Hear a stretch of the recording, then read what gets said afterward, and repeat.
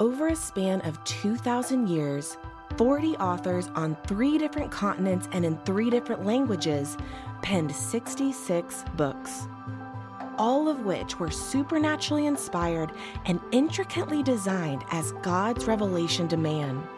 The spoken word of God, living and active, sharper than a 2-edged sword, recorded and bound just for us. Join us on a journey from Genesis to Revelation, all 66 books. The Big Book, cover to cover. This is Michael Easley in Context. We are in the book of Job. When we started this book, the cover to cover series, the Big Book, one of the things we discussed was the different kinds of literature. And today we're jumping into what is called wisdom literature, or sometimes the poetic books. And so we have this corpus, these 5 books that constitute wisdom literature. There are Job's, Psalms, Proverbs, Ecclesiastes, and the Song of Solomon. One of the important parts about differentiating wisdom literature from the first Pentateuch and then 12 following books are, those books are essentially a chronology. The Pentateuch we discussed was really one book in 5 chapters, if you will. But when we look at the first and seconds, Kings, Chronicles, Samuel, we look at those, we're getting a history, albeit sometimes a little bit difficult to sew together. In general, it's the history of the nation. It's the history of God's chosen people, Israel. When we come to wisdom literature, that stops. We're no longer looking at a chronological or an historical storyline of God's chosen people. We're getting this corpus, a body of literature that is timeless. It's not constrained to a time when these things happened during Xerxes. These things happened under Esther's time. These things happened when David was king. We're looking at something quite different. And these universal principles translate through time. So it's contextual. We say that applied to Israel at this time. Now we say it's a lot easier to make application. One of the features of wisdom literature is that it's a lifelong endeavor. We never become wise if a person does avoid them. We're always growing in wisdom. When we come to the Proverbs, wisdom is a metaphor of walking, that you walk in a way of wisdom. It's a wordplay, halak, that you're walking in wisdom because it's a lifelong process to grow. I know each of us, whether you're in 20s, 30s, 40s, 50s, 60s, 70s, you look back on the prior decades and go, I didn't know that now. Now I understand how important this is. And there's no substitute for age, right? No substitute for experience. And so wisdom parallels that if we're teachable. Poetic literature is not rhyme and meter. When we sing songs today, they're structured in our music. There's a rhyme, there's a meter, of course, a lot of other pieces, tempo and whatnot, rate, pitch. But the basic line is you're hearing something that has a pleasant meter to it, and the rhyme cements it in your hearing. That's the Western way of thinking about poetry. Differently, the Semitic language didn't rhyme. They used structure. And the structure is very complex and very beautiful. But for an English reader who perhaps doesn't have any interest in languages, it can be a little bit overwhelming. I'm not an engineer, and to put me in front of a CAD and say, make something, it'd be impossible. But there are tools that you can learn to understand engineering a little better. There are tools you can learn that will help you with these corpus of wisdom literature. For example, we know what alliteration is when we use a word to spell something out. Hebrew used an acrostic. So some of the Psalms all begin Aleph, Bet, Gimel, Dalet, A, B, C, D. They began with the letter Aleph. So all the words began with A. The next all B, B, B. The other thing they did often was called a chiastic structure. If you've been around my teaching for any length of time, you've seen I show illustrations of this. But chiasm, the letter chi in Greek looks like a stylized X. And a chiasm is a point A, and then an A prime, B, B prime, C, C prime, D, D prime, and they can go on quite elaborately. But what the chiastic device is showing you, there's something very similar at the beginning and the ending, A prime. The book of Job has a beautiful story in the front and a beautiful story in the back. So it lends itself for people to say, hey, there's a chiastic device going. Mark is full of chiasms. Psalms are full of chiasms.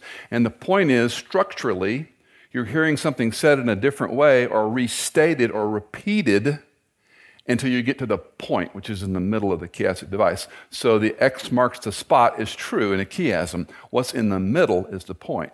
Momentary light affliction produces the eternal weight of glory. Momentary versus eternal. Light versus weight. Momentary light affliction, eternal weight of glory. Light versus weight. Momentary light affliction, eternal weight of glory. It's a perfect chiastic device. So even though it has a lilt to it and we like the way it sounds, the chiasm shows you visually the structure of what the writer's doing. So wisdom literature is chock full of parallelisms, of couplets, of triplets, of restatement, of repetition, of twisting things around with word plays, pithy statements. And so when you come to these 5 books, you have to change your thinking cap. I'm not reading a narrative. I'm not reading history. I'm not always reading sequence. In fact, the joke in Hebrew class was that when Solomon finished the Proverbs, he was taking the manuscript to get copied and he dropped it and spilled it all. And they put it back together, and so you have all these crazy things that don't seem to tie together in the book of Proverbs. Pejorative, but nonetheless explains these pithy statements, these wisdom, these short, memorable items. Let me give you Job's a survey, and again, I appeal to Ken Boa and Bruce Wilkinson's Talk Through the Bible for their help. Job was a righteous man who was suddenly embroiled in an intense ordeal of every kind of suffering. He went through 3 cycles of debate with his friends who insisted that his misfortune must have been caused by sin. When God finally revealed himself in his majesty and power to Job, it became obvious that the real issue was not Job's suffering, but God's sovereignty. Let me read that again. It became obvious that the real issue was not Job's suffering, but God's sovereignty. Job's questions were never answered, but he willingly submitted to the wisdom and righteousness of God. A friend of mine was traveling pre-Sirius, pre-iPhones, pre-MP3. He was traveling across country. When you're outside of FM band and you're searching for AM on your radio, any of you old enough to remember those days, and you're driving cross country, and you're looking for something to try and stay awake because the family's asleep, and he stumbled across this preacher on the radio who was preaching on the book of Job. And his theme was, I can't eat by day, I can't sleep by night, and the woman I love won't treat me right. That's a hook for a song, I'm telling you. I can't eat by day, can't sleep by night, and the woman I love won't treat me right. That's a pretty good synopsis of the way of looking at this storyline. What I want to do is look at some overview and observations of Job and then suggest 5 lessons. It is a favorite book of mine. It's a hard book for many. But if any of you live with chronic disappointment, chronic disability, cancer, you have friends who are live in suffering and pain, this is sort of the respite in a strange way. It's the place to go because it's one of the oldest questions asked, and it is about how do we live with disappointment and injustice. So first of all, in this overview and observations, let's talk about Job as a piece of literature. It's the earliest, arguably, and the oldest book in the Bible. The oldest book in the Bible is not Genesis. It is the story of Job. It's dated much earlier, and there's a number of indicators. I won't bore you with those. It probably occurred in the patriarchal time, Abraham, Isaac, and Jacob, somewhere in that time frame. You must remember pre-flood and even post-flood, people lived a lot longer than they did. Adam's 930 years old when he dies, and I don't think that's hyperbole or typo. There are good biblical, theological, and even geological reasons for why people lived longer prior to the global flood. There's no known author, and there's no known location for the land of Uz, U-Z. We don't know where it is, and while speculation abounds. The title is obviously a proper noun. It's Job, it's a name, but scholars never rest. Scholars always have to dig things up and see what's going on. And so the word Job, in the way it's used in Hebrew, can mean the object of enmity or to treat someone as an enemy. Now think about it. That's sort of the hidden meaning of the word Job, to treat someone as an enemy. Who's going to treat Job as an enemy? Satan. How is he going to respond when treated as an enemy? Well, the plot thickens even more because in the Aramaic language, which, by the way, Aramaic is much, much like Hebrew. If you know Castilian Spanish and you know Tex-Mex, think of them in that regard. There's a lot of similarities between Aramaic and Hebrew. You Bible study nerds like me, the Bible is about 23,000 verses and change, give or take. If you looked at the Aramaic verses, they're shy of about 250. So it's a very small fragment of your Bible was written in Aramaic, but it nonetheless occurs. So the Aramaic word, which would be like a loan word for Hebrew, the Aramaic word for Job means one who turns or one who returns, or you could say one who repents. So that gives a little more flavor to this word Job. This is a book Paul. This is Frank. There's a lot more going on in this word, perhaps. Don't want to overstate the case, but you've heard the phrase double entendre. It could be a proper name, but it could also be a proper name that talks about someone who was pursued, someone who endured hostility, and someone who turned and repented. And that would all be fitting within the storyline of the book of Job. We have two biblical references I want you to see that give a little framework for this book. The first is in Ezekiel 14:14, and why don't you read this with me from the screen?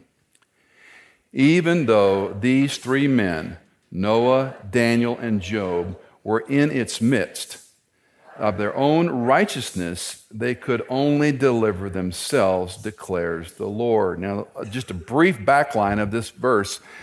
Judgments are going to occur under Ezekiel's pronouncement. And he's illustrating, even if you had the three, let's just say, most righteous people we know of, they could have barely survived. That's the gist of this verse.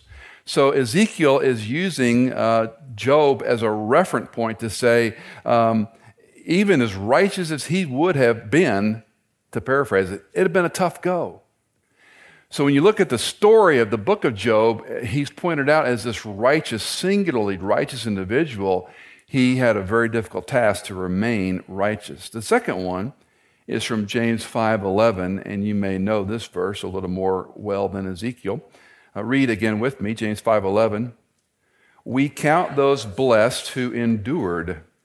You have heard of the endurance of Job and have seen the outcome of the Lord's dealings, that the Lord is full of compassion and is merciful.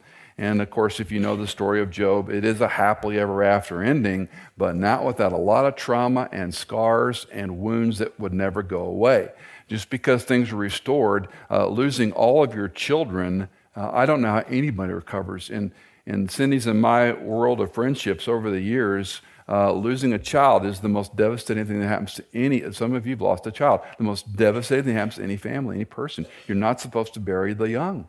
You're supposed to bury old people, your parents and grandparents. You're not supposed to bury your children. And it is to lose 10 children in one day. Just that percussion alone to lose your children. And so the endurance of Job and the length of the book lend to a lot of things that we'll talk about as we continue. Job is described as righteous and prosperous in chapter 1, the first 5 verses, and the last 8 verses of the book. Sometimes literature is classified. This is classified as wisdom that is a comic literature. Comic, meaning it starts with everything's hunky-dory, and then it goes down to this terrible situation, and then it's restored at the end. So we call it comic, not to make fun of it or like cartoon or like a graphic novel, but it's comic in the sense that it starts fabulously. It's a horrible storyline, but it ends resolved and with great joy. He is even more prosperous in the end than he is in the beginning. And that's James' reference about, we heard of his endurance and how the Lord was full of compassion and mercy. And again, if you've lost a child, fast forward and you work through that, or maybe we've seen couples adopt later in life. not to replace, but just to have another child, and how they process through all that. And they will look back, never short, always years later, and say, God was kind, God sustained, God carried us through. And that's part of the endurance of Job that we learn from. There are a number of verses in the story that talk about Job's righteousness that I don't have time to unpack all of them, obviously, and what we're trying to accomplish. But you know a little bit about Old Testament structure. And at the city gate, as Israel built its gates in most Middle Eastern countries, there was let's just call it a zigzag. So you couldn't come in on horses, on mounts, with a lot of troops. It was like a log jam to get into a city wall. And when you go to Israel, tell Dan and Megiddo, or two places we take you, and say, look, you imagine coming with hundreds of troops to try to get in this city? Not to mention they had armed guards mounted on the walls. So when you're going to breach a city, it's no small thing. So the elders conducted what we call the Chamber of Commerce at the city gate. The city gate was sort of town hall, or the downtown area of the city. And the elders would sit there. Remember in Ruth, when Boaz goes to the elders at the gate of the city and trades his sandal? That's a legal transaction in antiquity. Well, Job is depicted in the book as one in the seat of honor, one who went to the gate and was seated at the gate. I would call him an elder of Uz, or whatever territory he was in. It describes him as one who delivered the poor, who helped the widow, who was a father to the needy, who dispensed justice. And there's a great phrase. He says, I broke the jaws of the wicked and snatched the prey from his teeth. It's a metaphor. He didn't physically break somebody's jaw. He administered justice. He took one who was unjustly being treated, we think of a court, and he made things right. So he's described as a righteous man. He's a wealthy man. We would simply say he's a godly leader. And he stood out in his time. Fourth, the high observation, of course, is when the accuser enters into the storyline. And I want to read verses 6 through 9 from Job chapter 1. You can follow along. Now there was a day when the sons of God came to present themselves before the Lord. The sons of God here is the word Beni Elohim. Benjamin, Netanyahu, Ben-Hamin, the son of. So in Hebrew, it's the sons of God. Some of your Bibles might say angels, which is not a bad translation. But the sons of God came to present themselves before the Lord, and Satan is the Hebrew word, also came among them. The Lord said to Satan, from where do you come? Then Satan answered the Lord and said, from roaming about on the earth and walking around on it. The Lord said to Satan, have you considered my servant Job? For there was no one like him on the earth, a blameless and upright man, fearing God and turning away from evil.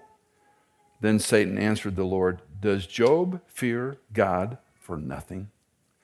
Now, this passage is one of the most intriguing in the Old Testament because we've got a court setting where the sons of God, they're created by God, and we can put them in the angelic realm, along with Satan, come and approach him, and they're having a conversation in this heavenly realm, in this heavenly context. And what's at stake here are a number of things. Number one, you see it's Satan, literally the word means accuser. And so the word Satan is not a proper name like we think of it, but it becomes transliterated. We've talked about that before. Baptizo is a Greek word. There's no English equivalent, so we make up the word baptism. It's a letter for letter equivalency. Make sense? So we make up a word in English. The same thing happened with Satan. Satan just means the one who accuses, the accuser, and it's used in the Bible in all kinds of ways, but it becomes the proper name for Satan. And you know in 1 Peter 5:8, he's the accuser of the brethren.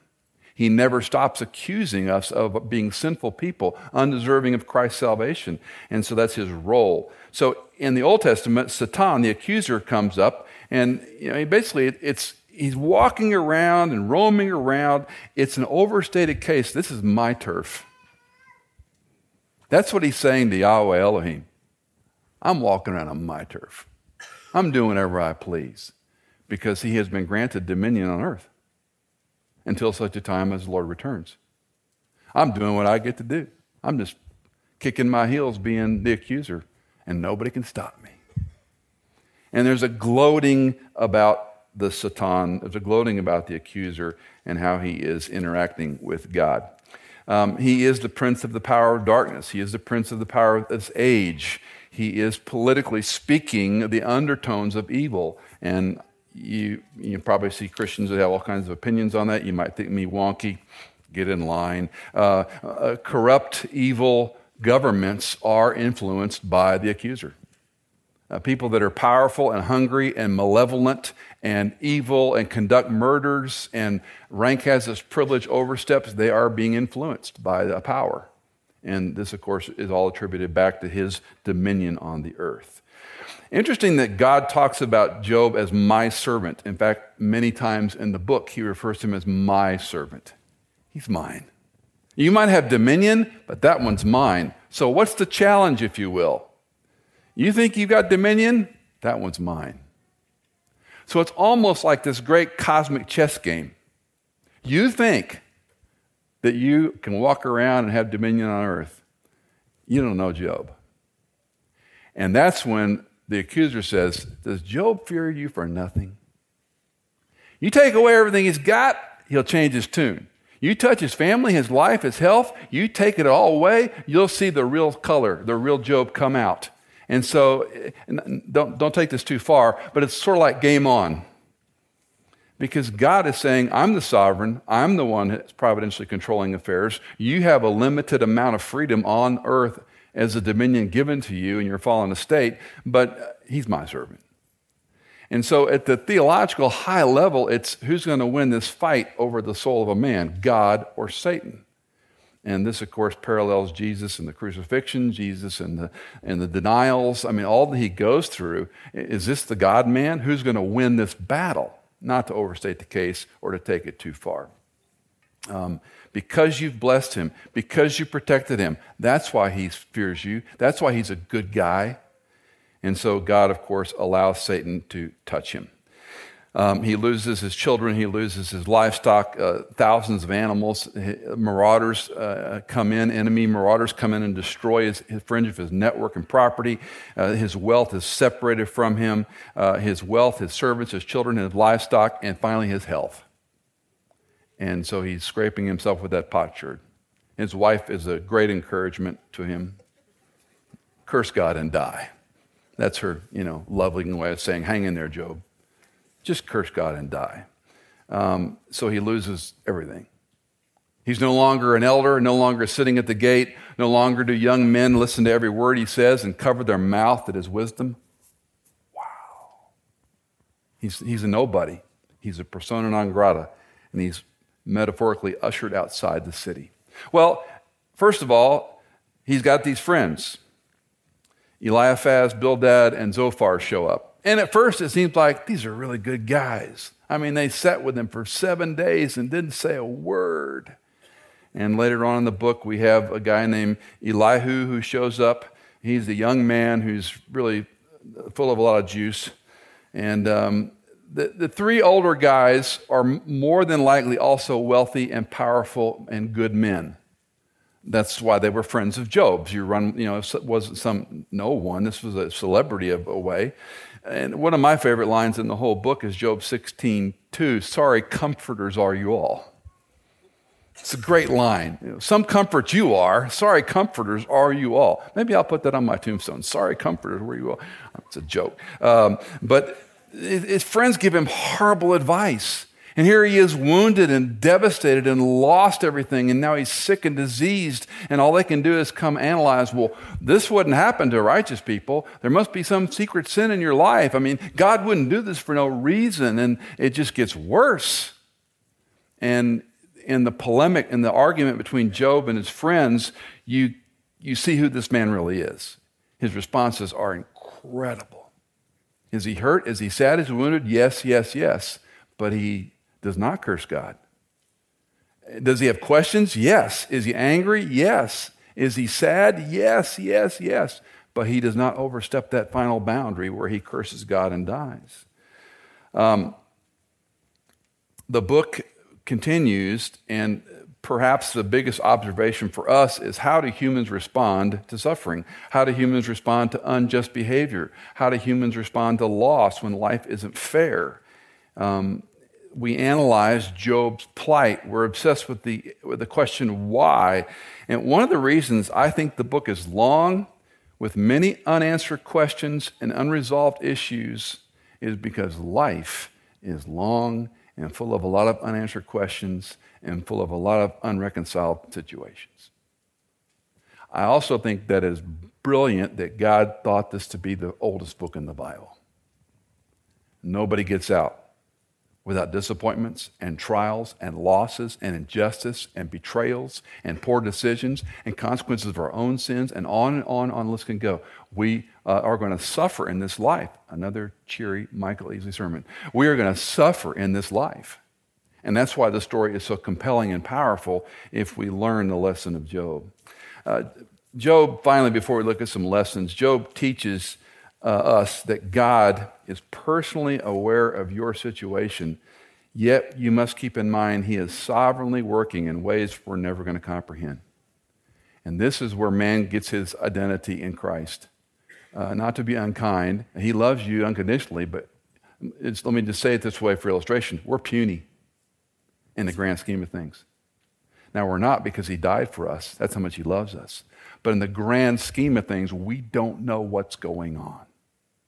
And that's the big theological lesson from the storyline. God is personally involved in your life. He's personally aware of your struggles. He's personally integrally involved in your faith journey. But there's a lot more going on than just little old me. And that's part of being mature, is seeing that life is more complex than just what I see in the mirror each day and what I hope for in my life and my success and my story. All of us are ill-informed, and when it comes to suffering and trial and losses, we define them all differently, and we judge people when something bad happens to a person. I mean, which one of us in the room hasn't said something or thought something? Well, this person, they got cancer. Oh, they deserved it. I mean, they're subtle, perhaps more subtle than that, but there are times when I've done it. When something bad happens to someone, you go, well, they got what they deserved. And then I recall, Michael, you deserve hell. You better keep your mouth shut. But that's human nature, and we're ill-informed about trials and suffering. The challenge of Job's friends is an if-then or cause and effect theology, that if bad things happen, then there must have been some reason. There's a cause and effect. You did this, ergo God's doing that. And while there's truth in that, that's not the only answer, and that's some of what I want to tease out in these 5 lessons. First one, it's one lesson that I am convinced of resoundingly, and I can't be argued out of this. It's in my conscience. It's in everything I view in life, is that we are fallen creatures in a fallen context. We're broken people in a broken world, and bad things are going to happen. And maybe this is my own form of self-protection and denial. I don't know. But when you live with chronic pain, or when you see marriages fall apart, or when you see a loved one die early of breast cancer, or if you go to if, then, and cause and effect theology, fine, I can't go there. We're fallen creatures in a fallen context. We're all going to die at some point. We're all going to have a loved one that's going to go through cancer. We're broken people in a broken context. That doesn't mean you or I are a worse sinner. How many times do I say it? The ground at Calvary is level. Nobody's closer to Jesus because you're a better person. Even a righteous person is still a sinner. But this broken context and broken people is a good reminder that when affliction comes, my response is, I'm a broken person in a broken situation, and asking why can be an exhausting experience. Now, it's a little bit of an old cliche, but it's still a helpful point, is take a long look in the mirror. So when bad things happen, take a long look in the mirror. Examine yourself, as Paul says, to see if you're in the faith. There's some good qualifying there. I've shared the story on many occasions, but it left such a deep impression on me. I was a very young pastor, and there was family that was in turmoil. Another church leader and I were working with this family. They had 4 kids. The husband had done some seminary training. He chose not to be a pastor for some reasons, and he was a great Sunday school teacher. His wife was a great Sunday school teacher. Their 4 kids were delightful and well-behaved. They had devotions at the dinner table. I mean, it was a model family, and he leaves his wife. And the issues were obscure and cloudy, and this friend of mine and I are going to work with them, and we go to the husband. He rented, I can still see all this like it was today. He rented a 1-bedroom efficiency, and he had a mattress on the ground and a bicycle. He left his car with his family. When we went to see him, his comment was, come on in. He was kind. He wasn't mad. He wasn't defensive. He wasn't angry. It was the strangest thing in the world. And we pleaded with him, and he was done. He was done with the marriage, done with his wife. He didn't speak ill of her. He didn't tell all these tales. He didn't blame her. He was just done. Fast forward, we hear reports that he's got a girlfriend living with him. So you start adding 2 and 1 and 1 and 2 and 2 and 3 and 3. And then I heard sometime later that he was in the hospital. So I thought, I'll go see him. So I went to visit him in the hospital. I can still see this hospital in Grand Prairie, Texas. I can still see the room as I walked in. A very small room, a lot of equipment. The bed had just been made. There was no patient in the bed. And I looked at the number to make sure I was in the right room. And about the time I did, I heard this faint voice, Michael, and looked over. And right there in a chair, he melded into the room, was this shell of a man with this haggard beard. He'd lost all this weight. He had IVs in him. His head was slumped down. And he said, "Hi, Michael. Good to see you." And I sat down and we talked for a few minutes. And within no short order, he asks me, quote, "Michael, do you think God's doing this to me because of my sin?" Boy, you talk about an impression on a 29-year-old kid. I mean, that was like, whoa. And he was glad I was there. He wasn't mad at me. It was a surreal thing. And I prayed for him and left. I've never forgotten that scene in my entire life. I'll give him marks for asking the right question. Sometimes things happen to us because of our sin. Be careful on pointing that out in other people's lives, because you and I don't know the stories. But always take a good long look in the mirror. That's the point, number 1. Always take a good long look in the mirror. The theme of Job is how the righteous endure and face suffering. And if God is kind and merciful and loving and patient and all these things, he's not capricious. He's not going to just, he's not an ogre trying to punish his sinners, but he may, in fact, discipline us. And that's a question we need to ask. Secondly, don't be surprised at the sorry comforters. A large part of this sorry comforter's instructions are just wrong. They're trying to thread a needle that God would not let an innocent person go through problems and pain. It's a very unfortunate thing. Back to hospital rooms, because so much of it happens when people are sick. The same church we were involved with, a young girl had contracted brain cancer, and some, quote, well-intentioned Christians who had a much different view of theology, word of healing and prophesying over and things like this, came and said, the reason your daughter is dying of cancer is you don't have enough faith and you haven't prophesied over this and cast out the tumor and da-da-da-da-da-da. Now, when you're a parent with a teenage girl who's dying of brain cancer and lost her sight and so forth and so on, that's not very helpful. That's a sorry comforter. Now, if that's your belief system, I'm not going to, cast aspersions, but you could certainly have gone in there. Can we pray for her? Can we pray that God might heal her? Can we pray that God might defy the doctors? Can we pray? Sure, of course, who wouldn't want? But to go in with the assessment, the reason this is happening is because you don't have enough faith. You haven't prayed in faith. If you really believed, and that's where the cynical side of me goes, wait till you are in that bed and you can't pray or prophesy away or claim that healing like you said that person could have or should have. Elihu is an interesting part of the story. He's younger, he comes in later. He's really insufferable to read, but he's more right on than the other three combined, because one thing he observes is suffering can purify us.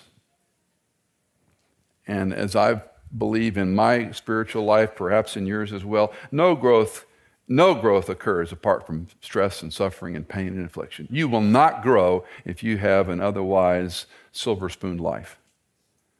It's when the trouble happens with your marriage, with your children, with your grandchildren, with the job, with the lawsuit. It's when the persecution or in the injustice or just the fallen nature of the world careens in on us. That's when we grow. Hate to be the bearer of bad news, but in some respects it's good news, because we can approach it with endurance. We can approach it with faith. We can approach it with, this is a great opportunity for me to grow, Lord. I don't want to do this, but you're God and I'm not, so strap on for the ride. And that's a better posture for us to go in. When you suffer, and just as an, oh, by the way, and I want us to be good comforters. We worship this community thing in the last decade. It's so interesting how these things cycle in and out in Christianity.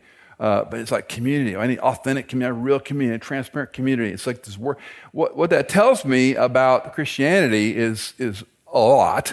But at the heart, it tells me I can't be real with somebody about my problems and disappointments and delusions and doubts and frustrations with life, because people will judge me. I need a safe place. Now, some of that could be immature, and some of it could be overrated, and some of it could be just a fad.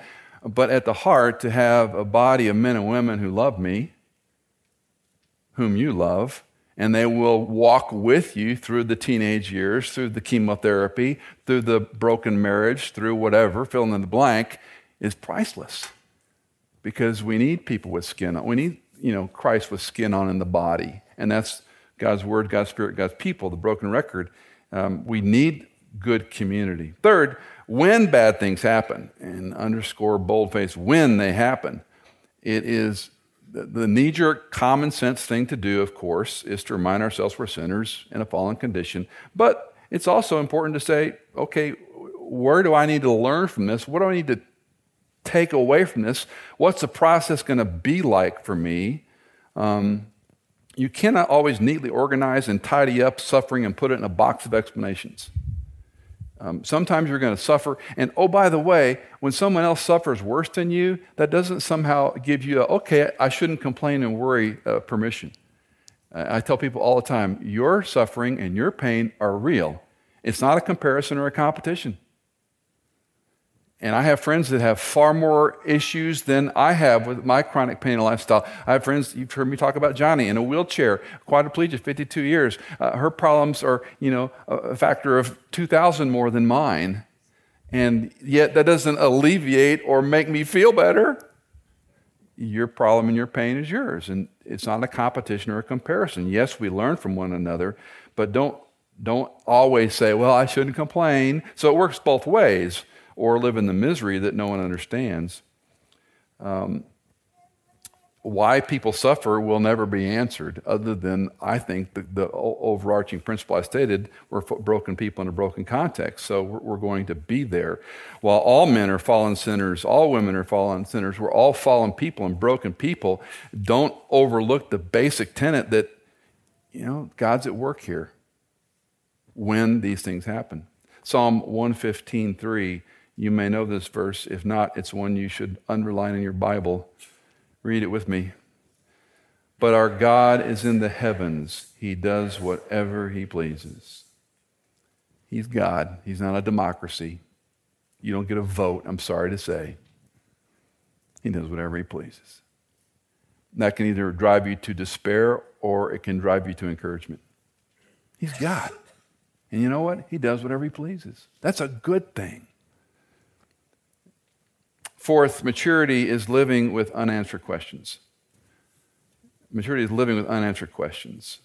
To some degree, Job's sorry comforters represent our pride, our pretense, our self-awareness that we know how to do these things. We deserve an answer. We deserve an explanation. How many times we go, I deserve an explanation. I deserve an answer to this. No, you don't.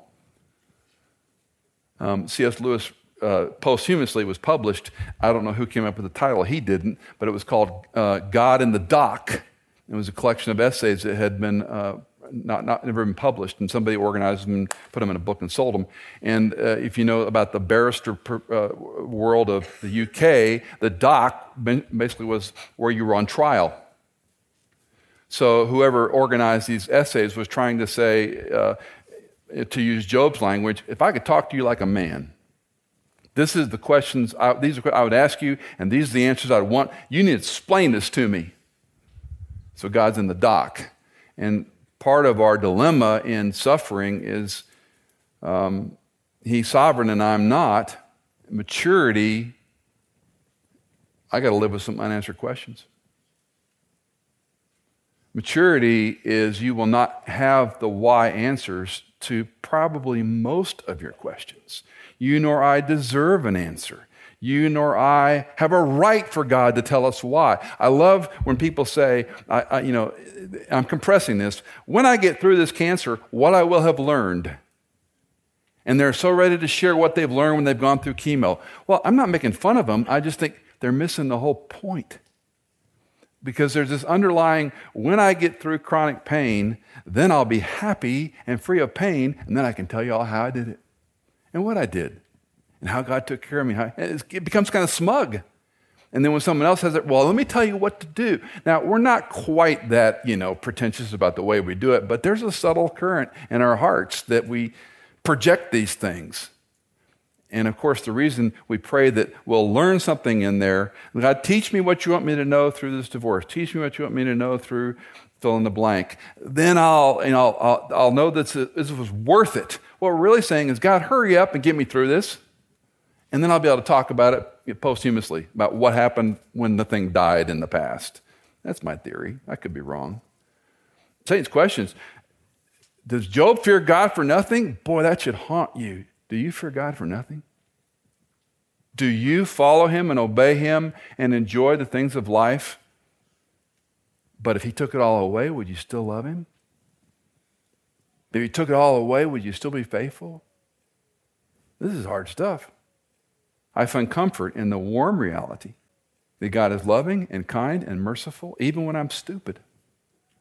He's loving and kind and merciful even when I'm in pain. He's loving and kind and merciful even when I'm living with injustices, even when my children break my heart, even when friends hurt us. And He's there with us. Shadrach, Meshach, and Abednego, and one that looks like the Son of God. He's in the fire with you. He's God and we're not. And that leads finally to this lesson. Maturity is when we grow from glimpses of faith in the midst of doubt versus glimpses of doubt in the midst of faith. It's a little bit of a mouthful, but I like it. Glimpses of faith in the midst of doubt versus glimpses of doubt in the midst of faith. So how am I living?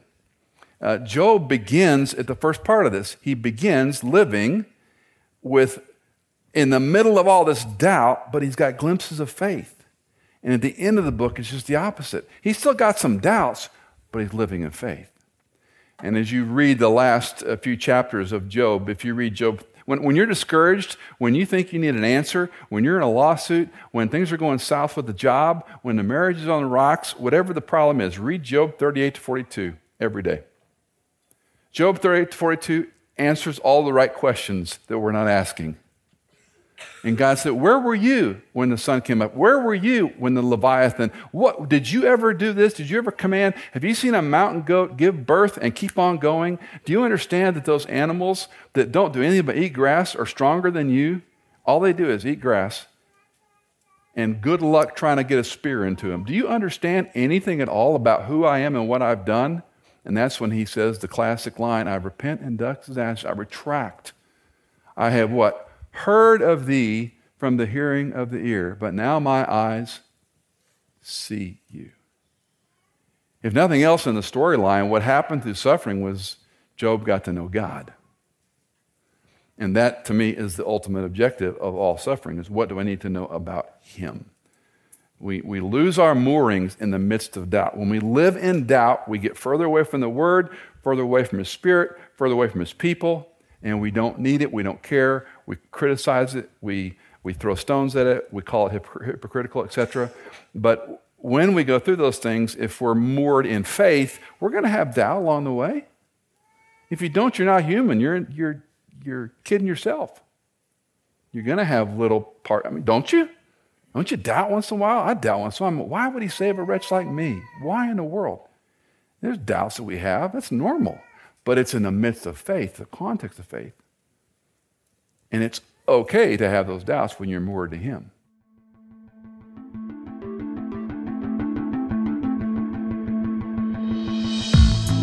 Michael Easley in Context is fully funded from donations by our listeners. If you're a regular listener, would you consider giving a one-time or perhaps monthly donation on our website? You can find us on michaelincontext.com. In Context is engineered by Chad Cates, produced by Hannah Seymour, and music composed by Tycho, Chad Cates, and Blair Masters.